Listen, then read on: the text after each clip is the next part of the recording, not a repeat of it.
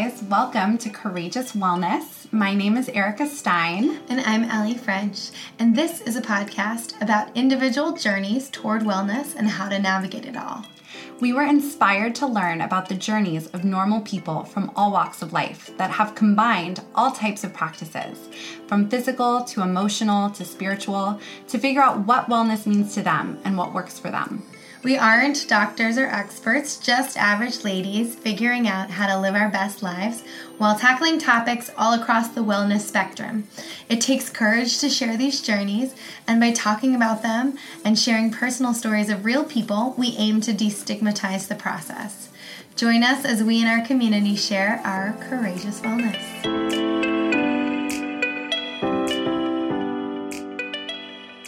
Hi guys, this week on the podcast we welcome culinary nutrition expert Erin Smandich to the show. Erin spent years doing restrictive eating, cleanses, and dieting, and none of it ever stuck. Instead of another meal plan or more willpower, she realized she needed a major shift in her belief system. Through proper nutrition and a major lifestyle change, she was able to transform a lifetime of poor sleep, anxiety, and other issues. Now she helps other driven women ditch the diet mentality and food stress through nutrition and mindset coaching so that they can look and feel their best without the struggle. In this conversation, we discuss Erin's personal journey from a job in corporate finance to her current work as a culinary nutrition expert. We discuss her easy and accessible cooking and nutrition tips, and we also touch on the dark side of the wellness industry. We hope you enjoy this episode. This episode is brought to you by Beekeepers Naturals. If you have listened to our episode with founder Carly Stein, then you already know how powerful Beekeepers Naturals products are. Beekeepers Naturals is a wellness company specializing in innovative nutraceuticals made from healing hive compounds and plant-based ingredients. Their mission is to improve people's health naturally and save the bees. Allie and I are absolutely obsessed with these products and have been using them consistently since December when Carly was on the podcast. So Allie, what is your favorite Beekeepers Naturals product? I love the Propolis throat spray. I have used it consistently through the entire winter, and it's the first year of my life that I did not contract one head cold or sinus infection. It's been my immune system's secret weapon, which makes sense since Propolis is basically the immune system of the beehive and has germ-fighting properties. What about you?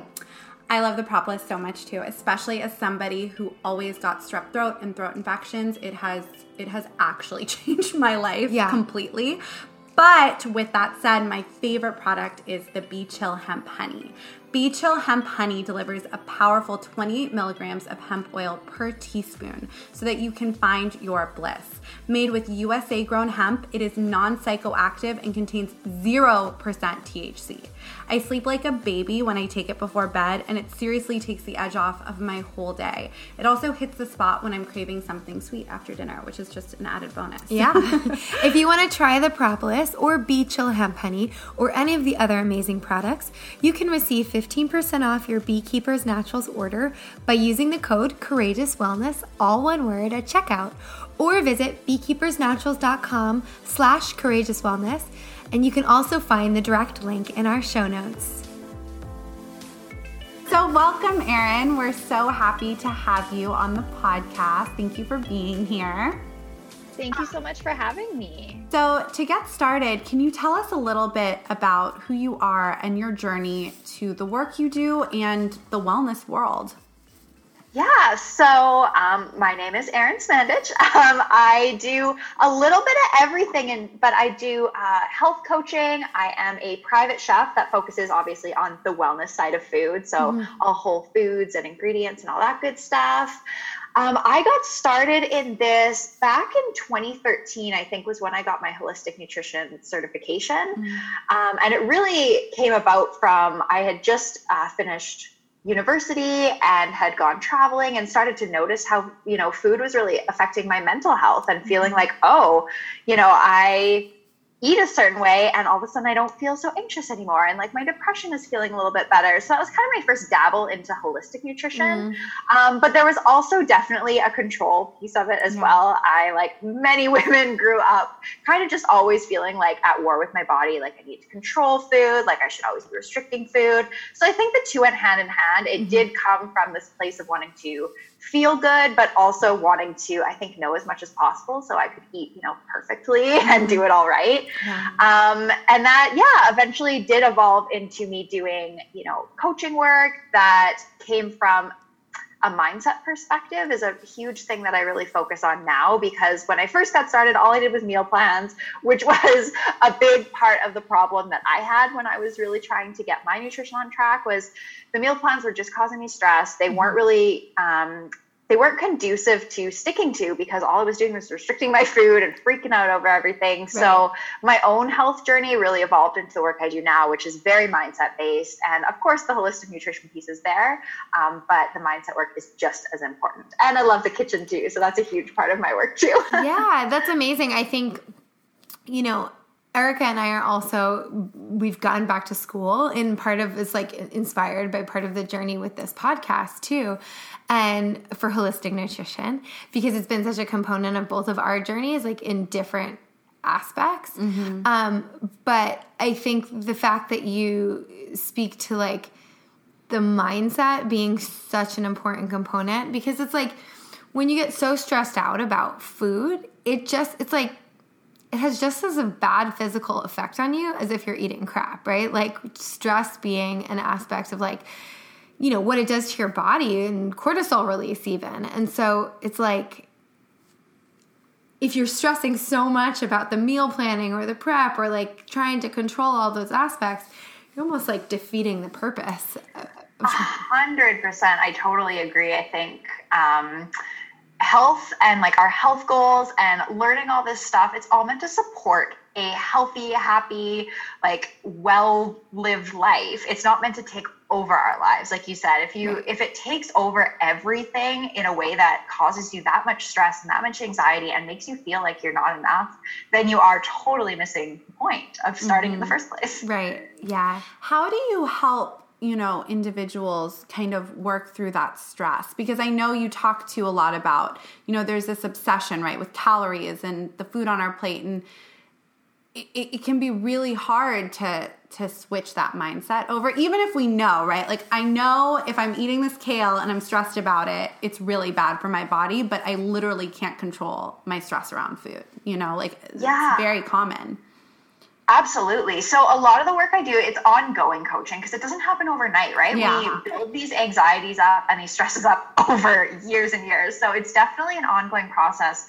But the first step is really tapping into like, why does this actually matter to you? Like, what is the point of eating the kale? What is the point of taking care of your body? And not just, because I want to be healthy or because I want to fit, into this pair of jeans, but really digging in, like, why? How is that affecting your quality of life? Why does this matter to you? Because at the end of the day, if you've had a crappy, day and you're tired and you're exhausted, fitting into those jeans or just to be, quote unquote healthy isn't going to motivate you in any way. Right. So it's digging into the why and then really starting to unpack the beliefs around it. So I do a lot of awareness work. I have people really pay attention to what are the thoughts that come up? Like, do you judge, a food is good or bad a lot? Do you beat yourself up every time you have a snack or eat after 8 p.m.? Really paying attention to what are the beliefs that are perpetuating over and over for that person. And we go from there and really start to unpack that. Because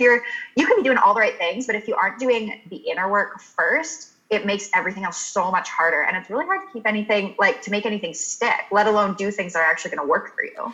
Right. And what was your you said that you had this experience, right, with counting calories and your own food journey, right? So what was the breaking point for you where you were like, now I have to unpack all of these beliefs? Oh my gosh. I feel like I had so many of them, to be honest with you. I wish I could say there was this one aha moment. But there was a lot of little ones, just being so exhausted of hating myself, hating, so exhausted of feeling like a failure because, I ate something I shouldn't have, or I ate too much. And just the constant thoughts were exhausting. So it was definitely little bit by little bit. And then I also kind of went through an experience where my dad was diagnosed with cancer and he went through an illness for about a year and he ended up passing away from that. And it was kind of through that journey, watching him suffer that much and going through the kind of pain that kind of grief puts you through. Yeah. Was what am I doing? like, why am I wasting my energy on this when like we get this one life to live? We get this short amount of time, and it would kind of put everything in perspective. Like, I can't keep spending nights like crying in my bed because I think I ate too many chips. Like, this is ridiculous. Right. Or like freaking out because I'm starving because I'm, you know, restricting all my food. I was like, I can't do this anymore. So that was a big point of it. It was a lot leading up to it and lots of little moments after that. But I'd say that huge one really put things in perspective. Yeah, I'm sure. You know, it's those life moments. We've done a couple episodes recently on transition, both with like a perspective of birth, and then we did one on death and grief. And, you know, it's like interesting, these life transitions, whether they're painful, which oftentimes transition can be, it's like growing pains, or grieving pains, but they do offer, like on the other side, they offer the opportunity for perspective, which I think is something that's really interesting and really valuable, like value that can come out of that. And it's interesting how you've now turned that experience into like helping other people live lives where they're not maybe punishing themselves or wasting time, you know, crying over the bag of chips, because who ultimately wants to spend their time that way? Yeah. And like, who is that for? Who is that stress for? Like, who is it serving? All you're doing is hurting yourself and taking away from your own life. Like, it's doing us such a disservice. We have so much to give. And besides the quality of our diets and the size of our bodies, we have so much to give this world. Yeah. And it's such a disservice to those around us, to ourselves, to waste our time feeling like crap. It's important to take care of our health, but our mental health plays into that. Yeah, absolutely. So you're also a chef, as you said before, and that's a part of your business, right? And yes. So were you always like a good cook, or what made you decide to, like, I know that I think the more I get into cooking and the more I do like research on, like, I know Dr. Mark Hyman talks a lot about like we need to fall in love with cooking again as a society and preparing our meals and like that experience, even like as a family or something in the house or with friends. And did you always have a love for cooking, or was that something that was like also gradual as a part of your journey? I've definitely always enjoyed getting in the kitchen. Like, food is my love language. I started out baking. I was so intimidated with cooking. Like, my dad was this amazing cook, and he could like just grab things out of the fridge and throw them into a sauce. And I remember being little and just being like, how do you do that? Like, without a recipe? Like, my mind was blown because I would bake, and obviously baking is very specific. And I slowly started dabbling in cooking, and it was a love affair that took many years to kind of get comfortable with, especially after you transition from like relying really heavily on recipes. But I've definitely always loved to cook. Like, cooking for people, it's my love language. I love feeding people. I love making food that like nourishes people's souls and makes their taste buds feel good, like all of that good stuff. So definitely, it played a role too in kind of healing that anxiety and the food restriction piece too, because I realized like I could really work with my body and my cravings to make food that like I wanted to eat and was still serving my health, but like was really damn good. Yeah, it's important. I mean, food is so enjoyable. It's like part of the joy of life. And when we have that restriction on, we like take that away from ourselves. And it's like, it can be such a creative experience too. I think that's something. I love to cook. I'm not like the world's best cook, but like I love to cook. Erica's a great baker. I like to bake, so she's the cook, I'm the baker. And you know what's funny? You saying that, like, you started out as a baker with a recipe. That's the one thing that, like, I don't like following a recipe. Maybe it's just something about, you know, personality. Yeah. But that's why I actually feel intimidated as a baker. Because I'm like, oh, if like a little bit is off, like it's going to be wrong. Now, you know, it's interesting too, because like you, I really like to bake because it's so precise. You follow this recipe, you know, and you don't have to be I guess you have to be precise. I don't think I'm always that precise, but it still turns out pretty tasty. But cooking always has been so intimidating for me because I just never really did it. But when we did Whole30 at the beginning of the year, that was the first time I was really forced to cook. And it was really freeing. And I really relate to everything you're saying because it is this sense of like, it's like the deepest form of self-care is cooking food for yourself. Like really the time, the intention, you know, you're really like feeding yourself. And like you said, you can eat really delicious food that is healthier for you than if you're even running to the healthy grocery store, right? Like we don't know what oils are in there. Right. You know, so I think that's really, so yeah, but it can be really intimidating even as somebody who loves to bake, and it's like one of my favorite things ever. Transitioning into cooking was always something that was really intimidating for sure. So if you're working with a new client and cooking is an aspect of like the work that you do, are there any, like for any listeners who may be like, I'm not a good cook, but want to try to cook more, are there any like suggestions that you have that you would sort of like for people easing into that and wanting to incorporate it more into their life? Yeah. Practice.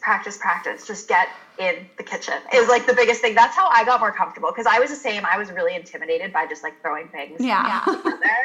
And how I got good at it was just cooking. And like I did follow a lot of recipes for a long time, but the more you do it, the more you start to recognize, I'm like, oh, you know, I see these herbs always going together, or like I see, you know, these sauces are always made with like this base kind of thing. The more you cook, the more you'll notice the patterns. So that's the best thing you can do. Start simple, get a really simple recipe book, like go flip through a bunch and see what looks approachable and like the meals look good, and just do like one recipe a week or something like that. And it comes with time and with practice. And I do have a cooking course too that teaches how to do that. That's so neat. You know, I think something else, you know, I have a weight loss journey, and I have a very I have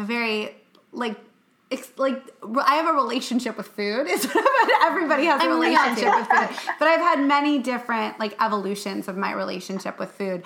But, you know, I think when we go back to calories and that like kind of obsessive beginning part of your journey, and I think many people's journeys of being really restrictive or really focused on calories, you know, when I started focusing more on nutrition in my relationship with food, you realize that your calories increase, right? Like it's not 100-calorie packs, or when you're no longer restricting, or your focus isn't.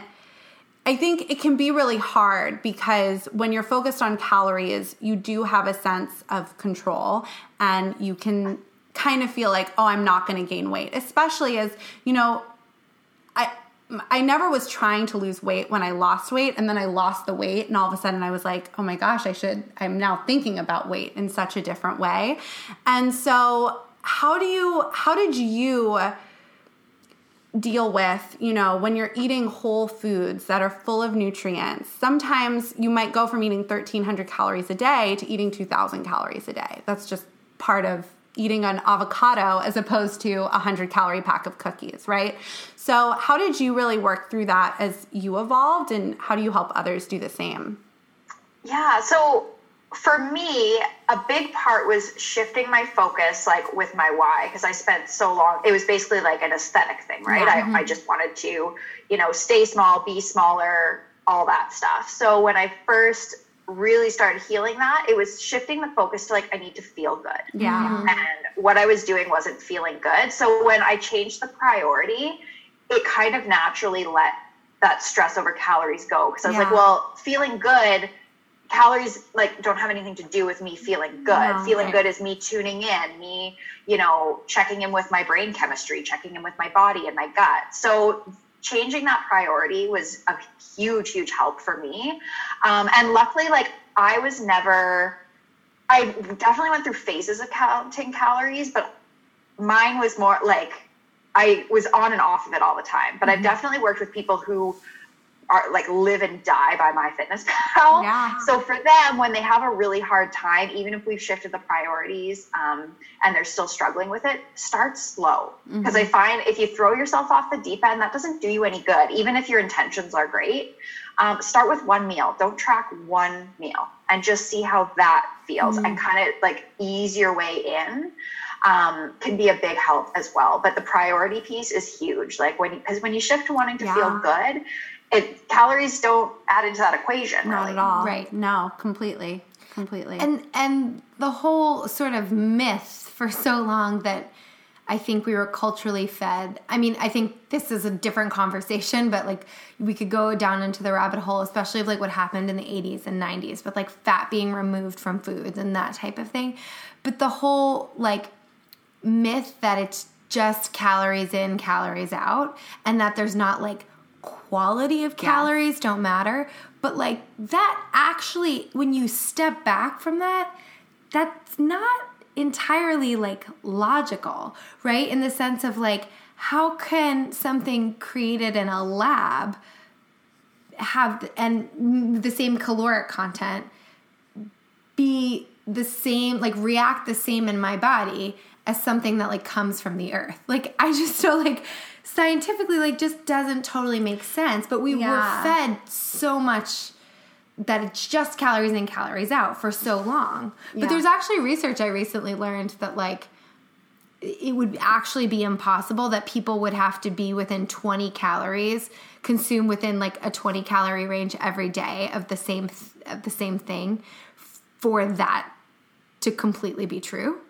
Like, and that's impossible to track. It's just not impossible to ever have a control group of people to track that way. Well, and like, why on earth would we have evolved in a way that we need to monitor our calories in order to live? Like, we wouldn't be around right now if we couldn't actually eat, right? And we naturally eat like in fluctuations anyways. Nobody eats, like if you're just eating intuitively, like some days you have more of an appetite depending on your hormones, depending on what you ate. And for sure, like the quality of the calorie will impact that because it impacts your cravings. It impacts, your blood sugar and all that. So having normal like fluctuations in how much you eat in a day is normal. That's like how you naturally eat, because some days you're going to eat a bit more and then your body's going to naturally be like, oh, today I'm not as hungry because I ate a lot yesterday. But we've lost our ability to listen to and hear those signals because we're relying on all these outside sources to be like, hey, did I eat enough? Or did I, not eat enough? Am I in my right macro window? Did I get the right this and that? And like, oh my gosh, we're confusing something that we are literally designed to just do naturally, like fuel our bodies. Well, yeah. And I think it is reversing like the brainwashing of that time, because we were, especially in the 80s and 90s, it was all about diet and control. And I think reversing that. And when you think about it, at the end of the day, that whole like movement, that it's about money. Yeah, it's not really about health at all. And so that's really interesting. So going along with sort of this kind of control stuff that we're talking about, there are some aspects of like, yes, there's this whole wellness movement, which we're all sort of involved in, which the why is ultimately different for every person, but it seems that there's sort of this like holistic sort of wonderful things coming out of people taking health into their own hands, right? However, there's also extremes within that and extremes within this community. And, you had mentioned before we started recording, like the dark aspects of wellness. And I would love to hear, especially because you work with people one-on-one too, I would love to hear sort of your thoughts on what's going on from like a community standpoint with that theme as well. Yeah, like as you said, there's so many, I just want to like preface this, there's so many wonderful things about holistic nutrition, and I think there's like wonderful intentions out there, and I think it is great that we are looking at the body as a whole system and doing more preventative, like all these things are wonderful, so I just want to throw that out there. Absolutely. But I think there's also like so much dogma, and a lot of it is kind of diet culture just wrapped up in a prettier package, in like a green, wellness blogger package. A lot of times, like the food rules have changed from like remove all the fat and count your calories to like gluten and dairy will murder you. And like, and I'm not saying that there aren't intolerances, and these are things that are like great to be aware of. But like for me personally, I came out of nutrition school with probably more disordered eating patterns than I had previously. Like, because I was scared of everything. I was scared of eating all foods.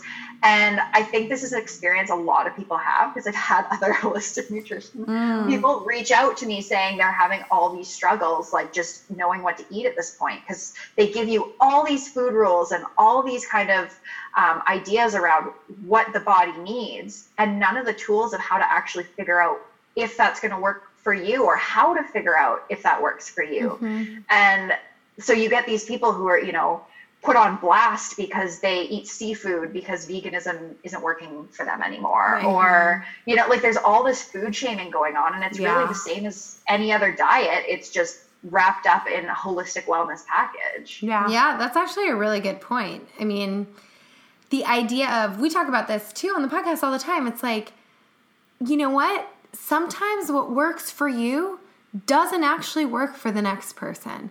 And so long as we can try to be as conscious as possible about our consuming, whatever that may be, right? Like any kind of food, where we buy certain things from, and we're not going to be perfect at it. It's impossible to be. It's impossible to have all the information all the time. But if the why is there, if the intent is there, then let's like praise that a little bit and try to continue to educate ourselves. But like the shaming, there's so much judgment. It's unbelievable. It's just, it blows my mind.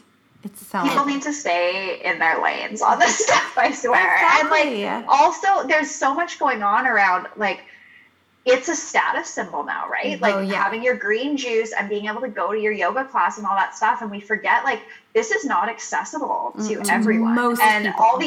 all these food rules, like, oh my God, you're not going to eat that organic. Like, that's not accessible to everyone. And wellness should be for everyone. Exactly. Wellness should be a way to take care of your body in whatever way works for your body, as well as your lifestyle, like where you live, like your budget. All these things need to be taken into account. So when people are, you know, like, oh my gosh, my green juice and like my home brewed kombucha and stuff, like that doesn't make sense for everyone. It's great. It's super fun for some people, but it's getting painted into this one really narrow box for a really narrow subset of people.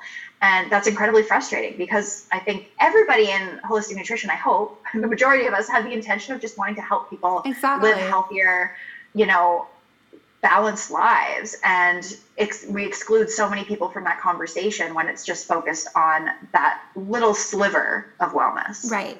Well, because wellness has become a privilege. And like you said, it really should be a right. Like, we should all, no matter what kind of bank account you have or what you look like. I mean, we talk a lot about this too, but like diversity representation within wellness in the wellness world is not great. We want to try to be a part of the solution and the change to that, especially because like, it's not, I mean, everybody looks kind of like us. Like, there's just a lot of blonde white women. And like, but you know what?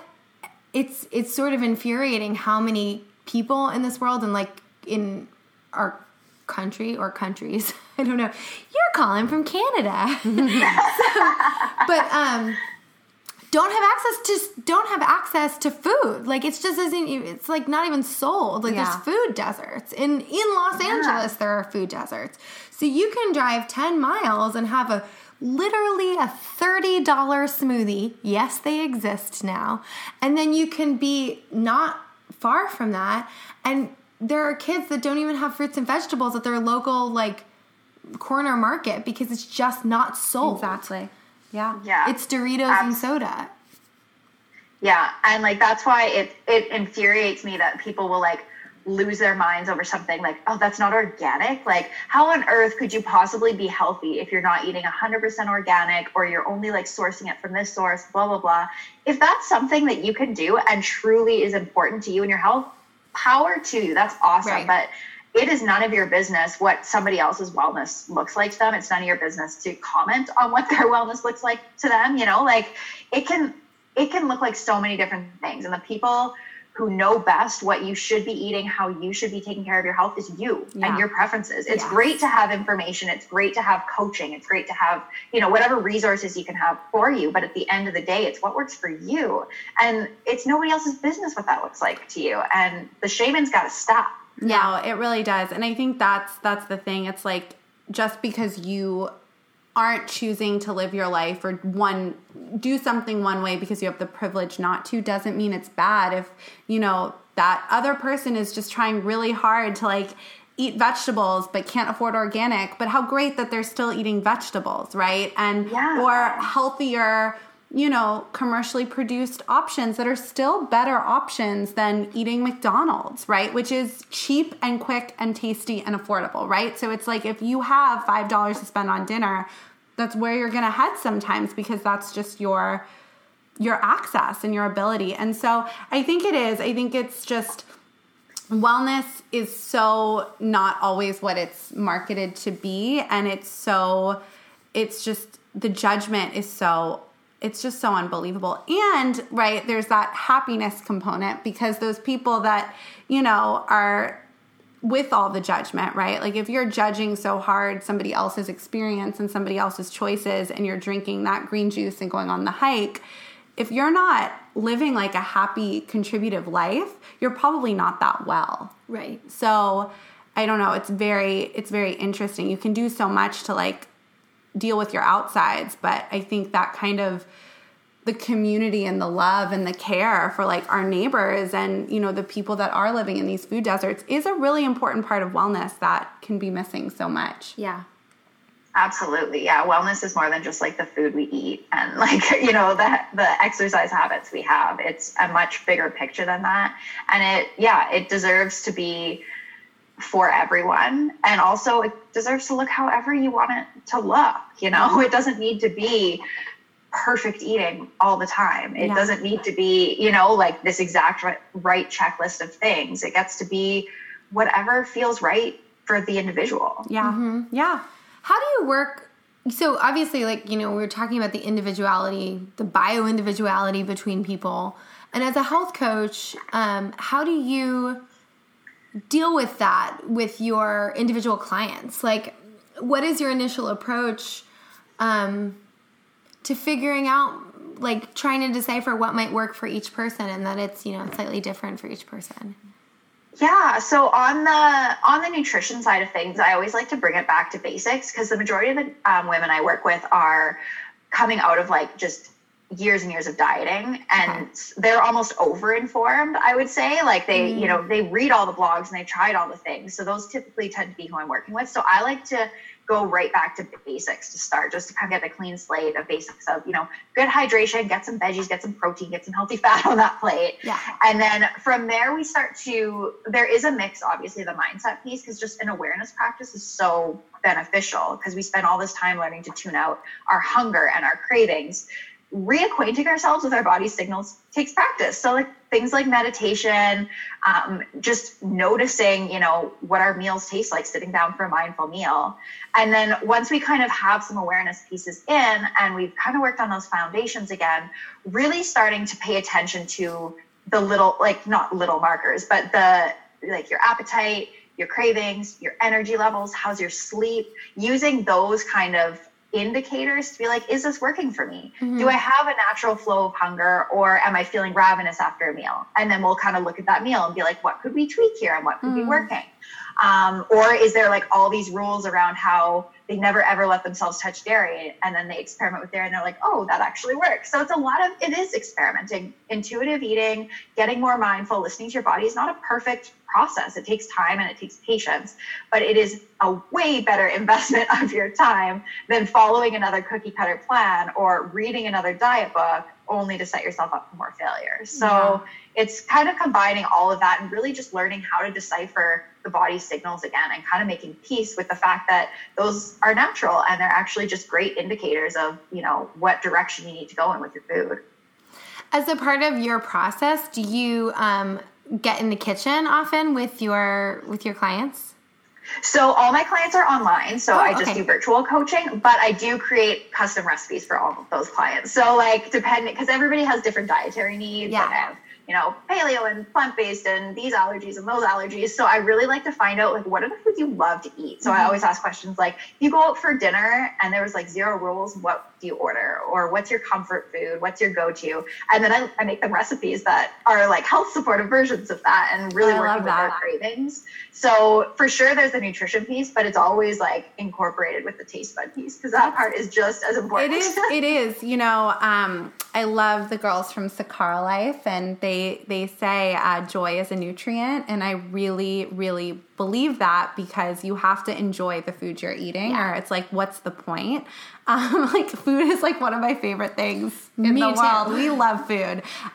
We love to eat. So I think that's so great. And, as somebody with such a focus on nutrition, and you're a chef, what does a typical food day look like for you? Because I do know it's very bio-individual, right, to every single person. But I think when you're first starting out, it is sometimes helpful to hear what somebody else does, and then you can have your own trial and error, right? With, does this work for me? Or, ooh, that sounds like a really good lunch idea. I'm going to try that. So if you wouldn't mind sharing, what do you typically eat? What does your diet look like?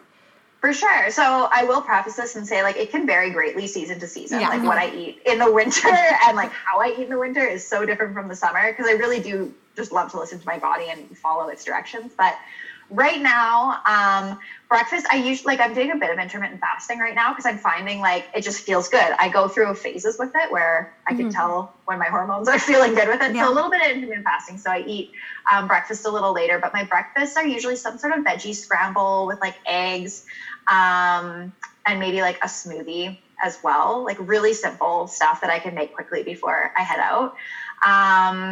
Or I'll do like yogurt, granola, berry bowls, those kind of things. Those are like my typical breakfast. Lunch is usually something easy, like a salad, or I'll do like little crisp breads with like avocado and some protein and veggies. Really, really basic stuff I can throw together on the fly, because I'm not a huge leftovers fan, to be honest. And luckily I work at home, so I can cook for myself all the time.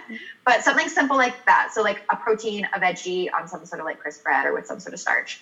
And for dinner, it can vary a lot, because I love to cook. So it could be like stir fries are really good for when I'm needing something quick, like lots of veggies, some protein, some sort of starch. All my meals are based around basically what I'm craving. So stir fries, I love pasta dishes, but right this time of year, like when it's starting to get warm and lovely out, I'll do more like zucchini noodles and like cucumber noodles, those kind of things. I follow my cravings. Like the other week I was craving chicken fingers, and so I made chicken fingers. I just made like a healthy version of them. So like I basically take the basics of, you want your protein, you want some healthy fat, you want some good fiber on there in the form of like veggies, maybe some starch. And I build that basic plate into whatever I'm craving. So that's why it kind of varies so much, because I'm like, what am I craving, and how can I make this something that's going to feel good? No, that's so great. That all sounds so delicious. I know, you're making me hungry. You mentioned too, right, intermittent fasting, and I think a lot of people are very interested in intermittent fasting, because we hear about it so much. Can you talk a little bit about like why you're choosing to do that right now, and maybe some of the benefits of it?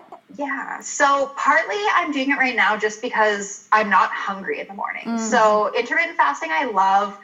There's like tons of benefits for it. It can be really beneficial for our hormone balance. It can be great for our blood sugar.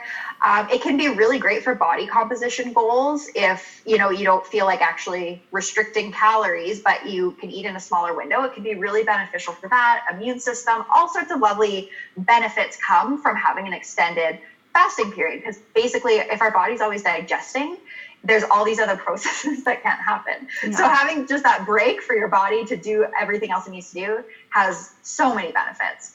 But I listen to my hormones with it, because it doesn't work for everyone. And I always say, especially for women, we have sensitive hormone balance, and it won't work for everyone. And it's something you don't want to push too far. Like I always tell my clients who are experimenting with it, if you're feeling starving and like you have to push through your fast, stop. eat something, because that's not good for you. So right now I'm feeling like it's working for me is just because I genuinely haven't been that hungry in the morning. I have like kind of a busy-ish start to my day, and it feels good to be able to go into my day, and I don't really need to eat until 11 or 12. But I can feel when it's not working for me because my appetite will go through the roof. And that's always a sign where I'm like, okay, like that is throwing me off. So I listen to my body with it. Sometimes I go through long phases with it.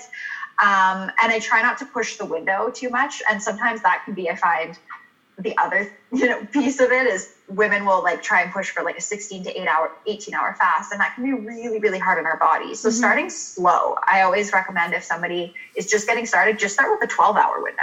Like finish eating at 8, start eating the next day at 8 again, and gradually see how it's feeling from there. But it won't work for everyone. For some people, it makes them feel great and energized and wonderful. And for other people, it makes them feel ravenous and crazy. So it's really doing what feels right for you. Yeah. And I know so many people who wake up like starving every single morning. And so it's like, if you're waking up starving, go eat some food, make like a good choice that'll nourish your body. I think that's really important. Yeah. And it's interesting because I've had the same thing where it's like, sometimes I do wake up starving, but sometimes I'm not hungry till noon. And like being able to listen is such a cool experience of getting to that place. When I first learned about intermittent fasting, I realized too, like, I didn't even need a name for it. It was just kind of what I did normally because sometimes I wouldn't get hungry until lunchtime, and a lot of times I'm eating dinner at like 5 or 6 because I'm a grandmother. But so like sometimes I would go from like 6:30 p.m. to like 12 p.m. And I didn't, it's like now we have all these names to things, but I was like, when I learned about it, I was like, oh, I do this a lot of the time anyway, so it's just interesting. I was the exact same. Like, I was just like, oh, I've never really liked eating breakfast. Like, I always just did that. And it was nice because all previous to that, and this just goes to show, like, there's always something we're supposed to be doing. Because previous to that, I was like, breakfast is the most important meal of the day. If you don't eat breakfast, you could die. Yeah.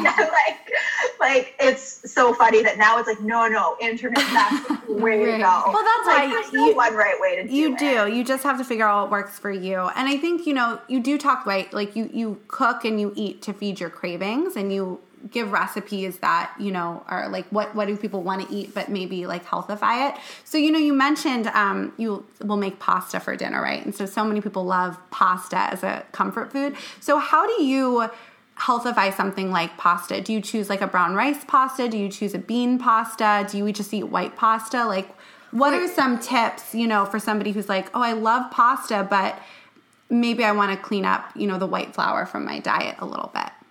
Yeah. So when I'm looking at upgrading a recipe, I kind of go through like a little mental checklist of things. So first I look for like any ingredients I can upgrade. So in the case of like pasta, I upgrade the white pasta to either a brown rice or like a chickpea or like a red lentil, some sort of pasta like that. So I always look at kind of the general like traditional dish, and I'm like, where can I make some upgrades here that will be more beneficial? So I do upgrade to that kind of pasta, and then I always look for where can I sneak in more veggies. So I'll usually like put more veggies in a tomato sauce, or I'll roast a bunch of veggies to top with the pasta, or I'll do veggie noodles. Like, there's so many ways to do it, but it's like, what can I upgrade? Where can I add veggies? And then I also always want to make sure that, like, am I getting some good protein in here? Am I getting some healthy fat in here, so that it is like a complete meal? So it's kind of just upgrading what you can, add in some extra veggies, and like make sure that you get some protein in there, so it's actually not just a bowl of carbs, and you'll actually feel satisfied from it. That's a great sort of like piece of advice, I think, and easy. I think also it has to do with the mindset shift that you're talking about. When I started to look at food or meals even, like, what can I add? What do I need? Not what can't I have, but what do I need to have? Everything changed, right? And I've never had a crazy experience with yo-yo dieting, thank God. I think I've seen women in my life suffer so much from that, and I just sort of like, I don't know, somewhere decided along the way, like, it's just not something I'm gonna do. I was never willing to do that. You have a really good relationship with food. Thank you. But it doesn't mean that it's, as a woman growing up now, now or up as until a millennial, now. You're a millennial. So, yeah, we're like old millennials, but we're millennials.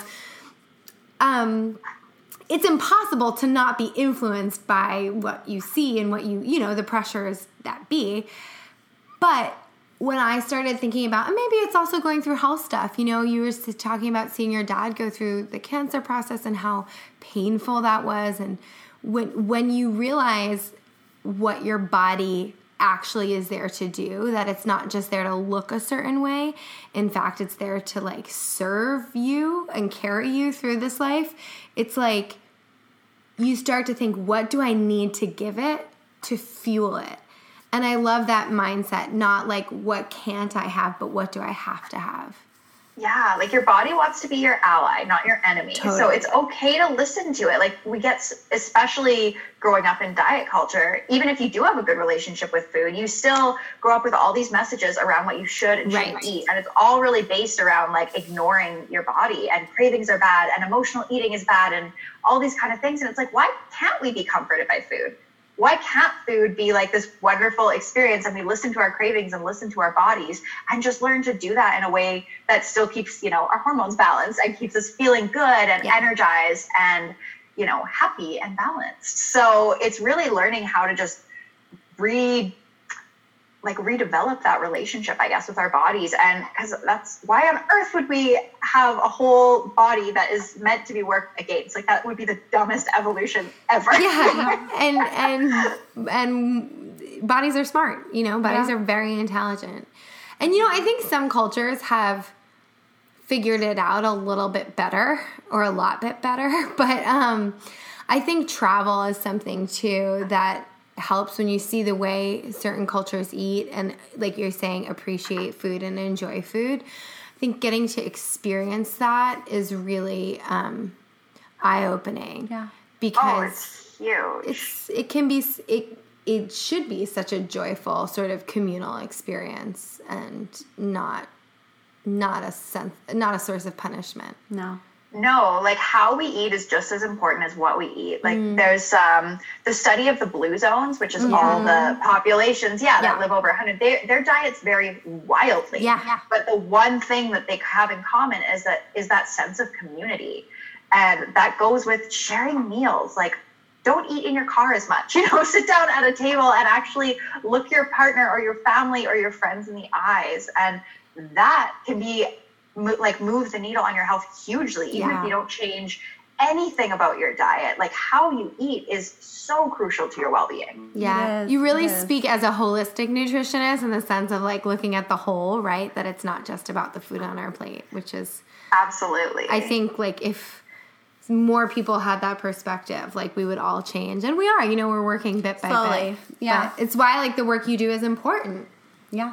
Well, I always tell my clients, like I would rather them eat like a burger and fries in great company, having an awesome time and feeling like at peace with the world, than eating this perfect salad that's like perfect macros, perfect nutrients, like by themselves and miserable because they feel totally unsatisfied and they don't have a social life. Like I would much rather you eat that way, because this like food is meant to be enjoyed. Yeah, no, that's the life best is advice. meant to be enjoyed. Yeah, for sure. So we always ask all of our guests what, you know, Erica touched on this a little bit about what you eat in a day because we were talking so much about food, but do you have anything in your like wellness self-care toolkit that you also incorporate into your routine? Mm-hmm. Oh my gosh, I have so many things and it varies all the time. For me, like activity is a huge piece, like being outside as much as I possibly can. I'm really into tarot right now. Is like a weird, fun. Like not food or exercise at all. That's so cool. But yeah, that's okay. It's like, I love because I always have had a morning routine and I do like my meditation and I'll journal and stuff. But lately I've been like drawing tarot cards and learning more about that. And I find it like just such a cool reflection of what's going on in your brain. So that's been a really fun part of my self-care. I'm like, ooh, let's pull cards. Yeah, that's fun. So fun. That's great. So like little things like that. I like having things to focus on for self-care that have nothing to do with like, you know, doing the right exercise or the right food, or more like fun things like that. Yeah, just things that spark joy, you know, like Marie Kondo right now says. that's that's like doing it for me. That's awesome. No, thank you. And so we ask all of our guests too, as we wrap up, along your journey, is there anything, and it could be along your journey or just something that has inspired you along the way, are there any books that you would recommend that have been inspirational to you? Oh my gosh. So many books out there. What books am I loving that were inspirational? Like, I feel like the ones that have really inspired me aren't so much like food or nutrition related, but like books that I read while I was traveling. So like The Alchemist was like such a beautiful, beautiful book. And I think that one really, it was really inspiring to me. What else have I loved? Nothing else is really like popping into my brain. Yeah. That's good. It doesn't have to be a health and wellness book, just something, that inspired you. And so I think that's beautiful and great. And if anyone wants to find you or follow you on the internet, where can they?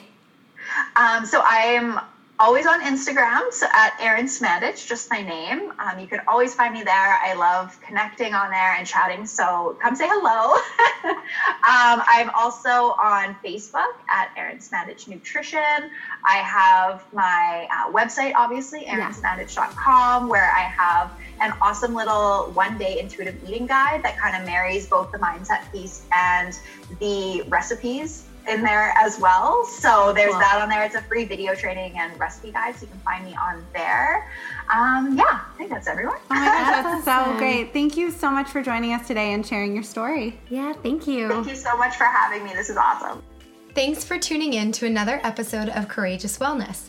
Tune in every Wednesday for a new episode featuring a different guest each week. Subscribe, rate, and write us a nice review. And you can follow us on Instagram at Courageous Wellness. Until next week, I'm Allie. And I'm Erica, and we're Courageous Wellness.